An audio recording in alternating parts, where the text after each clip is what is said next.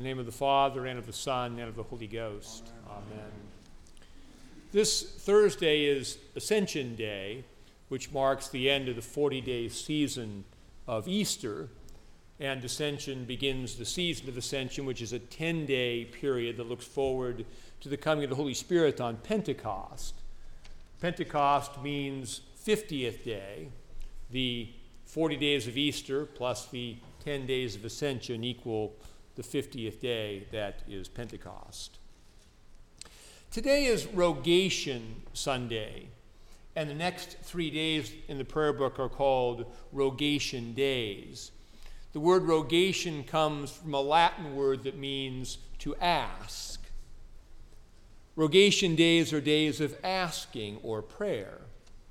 Historically, the prayer was offered for a successful harvest. Pentecost was the celebration of the barley harvest in the Old Testament. One medieval rogation tradition was to pray the litany in procession around the boundaries of the city, mainly with intention for a good harvest, for freedom from the crops, from blight, and for good produce. For most of human history, faith in God was inseparable from agriculture. The very word agriculture in origin refers to the religious way of life that is centered on the cycles of planting and harvesting. The Industrial Revolution has separated most of us from the land and its cycles, and we are impoverished by this separation. By this, I do not mean to express naive nostalgia for a bygone era, as though we wish we were still spending 12 hours of back-breaking labor in a field every day. Rather, I mean to highlight a simple truth. If God created a world in which the cycles of planting and harvesting are the foundation for the very nature of time, and are also the foundation for his own self-revelation, then to move away from the field, from agriculture, is necessarily to move away from God. One thing we lose when we move away from the land is a natural sense of the creation as a gift, and a natural sense of our dependency upon God, the giver of the gift.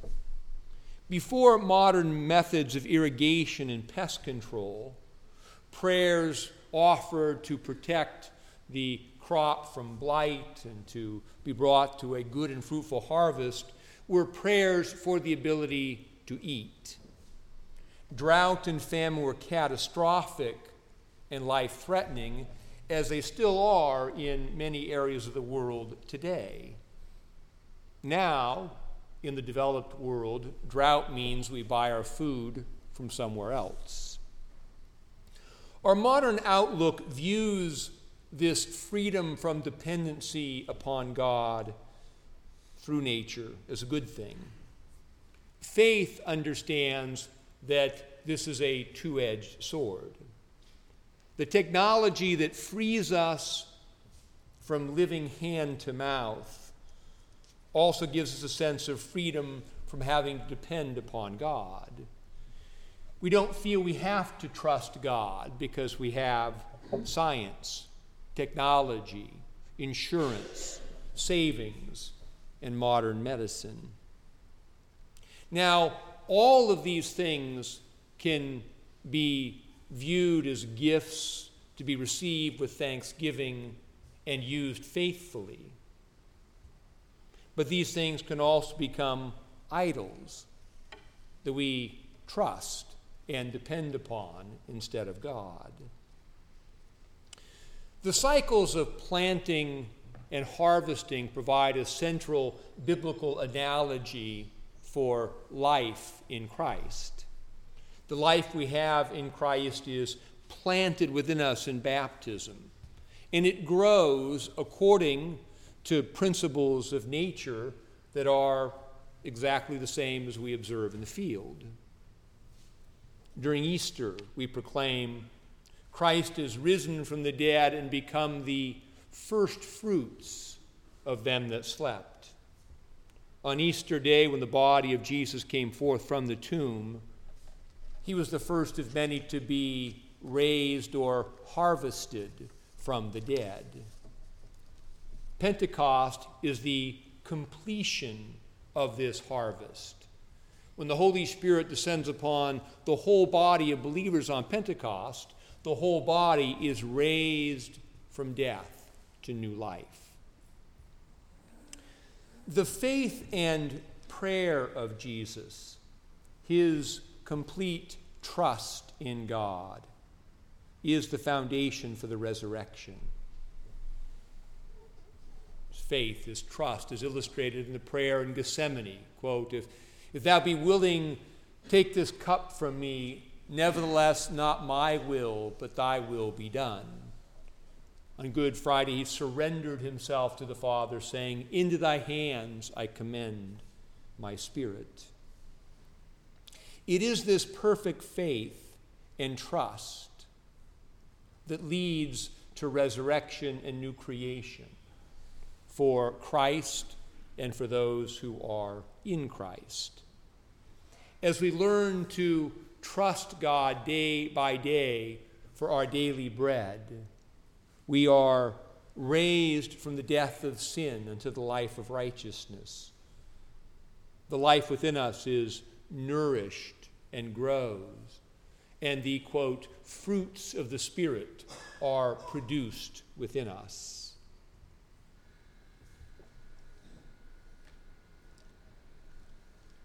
Conversely, when we do not trust God, when we neglect prayer and abandon the attitude of faith, we come to depend upon ourselves and our own wisdom and technology.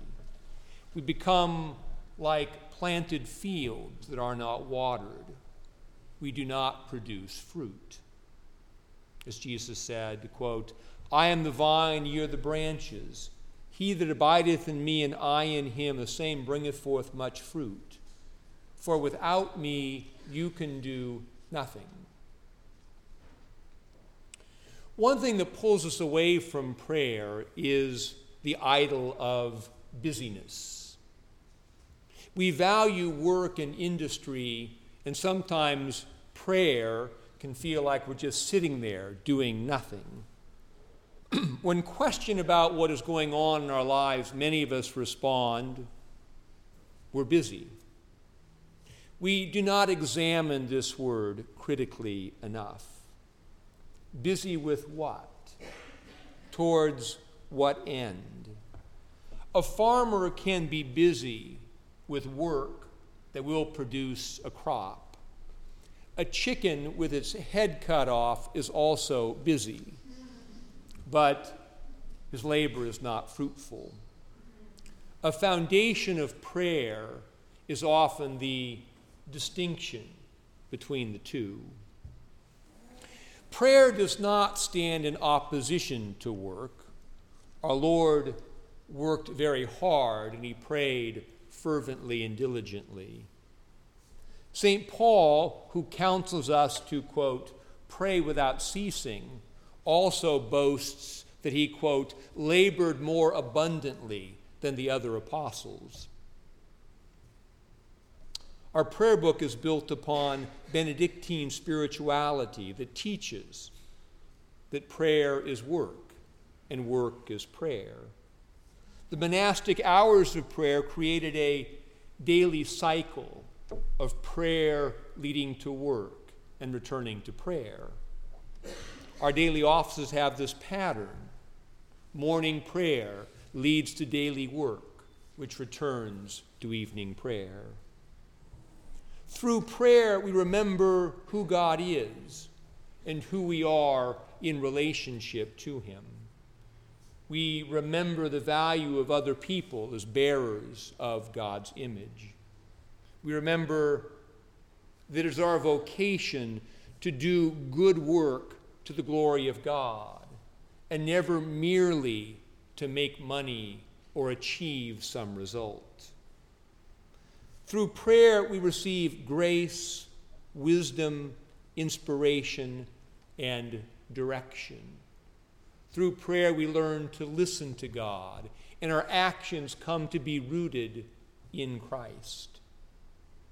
Prayer makes us farmers who are planting, nourishing, and harvesting good. Without prayer, we are more like dying chickens. The Rogation Sunday lessons combine the themes of prayer and work. Jesus says, "Ask, and ye shall receive, that your joy may be full." St. James tells us, "Be ye doers of the word, not hearers only." The connection should be obvious. For what should we pray? We should pray for the grace, wisdom, and direction to do the will of God. When we are led by grace to do God's will, our joy is indeed full, and we are blessed in our work. Without prayer, life is too busy. There are too many things to do and not enough time. There are too many thoughts and distractions roaming through our minds. There are too many problems, and the challenges are too big. Through prayer, we learn that God has given us just the exact amount of time we need to do exactly the things He has called us to do. Prayer gives us the wisdom to sort out what is fruitful from what is fruitless, and to act accordingly. This is the pattern of the liturgy. We come to offer ourselves, our souls and bodies to God in Christ. We offer our confessions, intercessions, doubts, and uncertainty. We offer to God the big, confusing picture. God gives us back forgiveness, healing, wisdom, strength, guidance, and direction. He gives us back our particular vocation to do the particular good works that He has called each of us to walk in. We bring to God our disorder and chaos, and from this, God brings forth the order and beauty of His new creation in our lives. Rogation Sunday challenges us to consider again the place of prayer in our lives. Human ingenuity may help us with efficiency and productivity, but a good harvest is still the product of a prayerful dependence upon God, who is the giver of all good gifts. As Jesus tells us in our gospel, quote, "Whatsoever ye shall ask the Father in my name, He will give it to you. Ask, and ye shall receive, that your joy may be full." In the name of the Father, and of the Son, and of the Holy Ghost. Amen.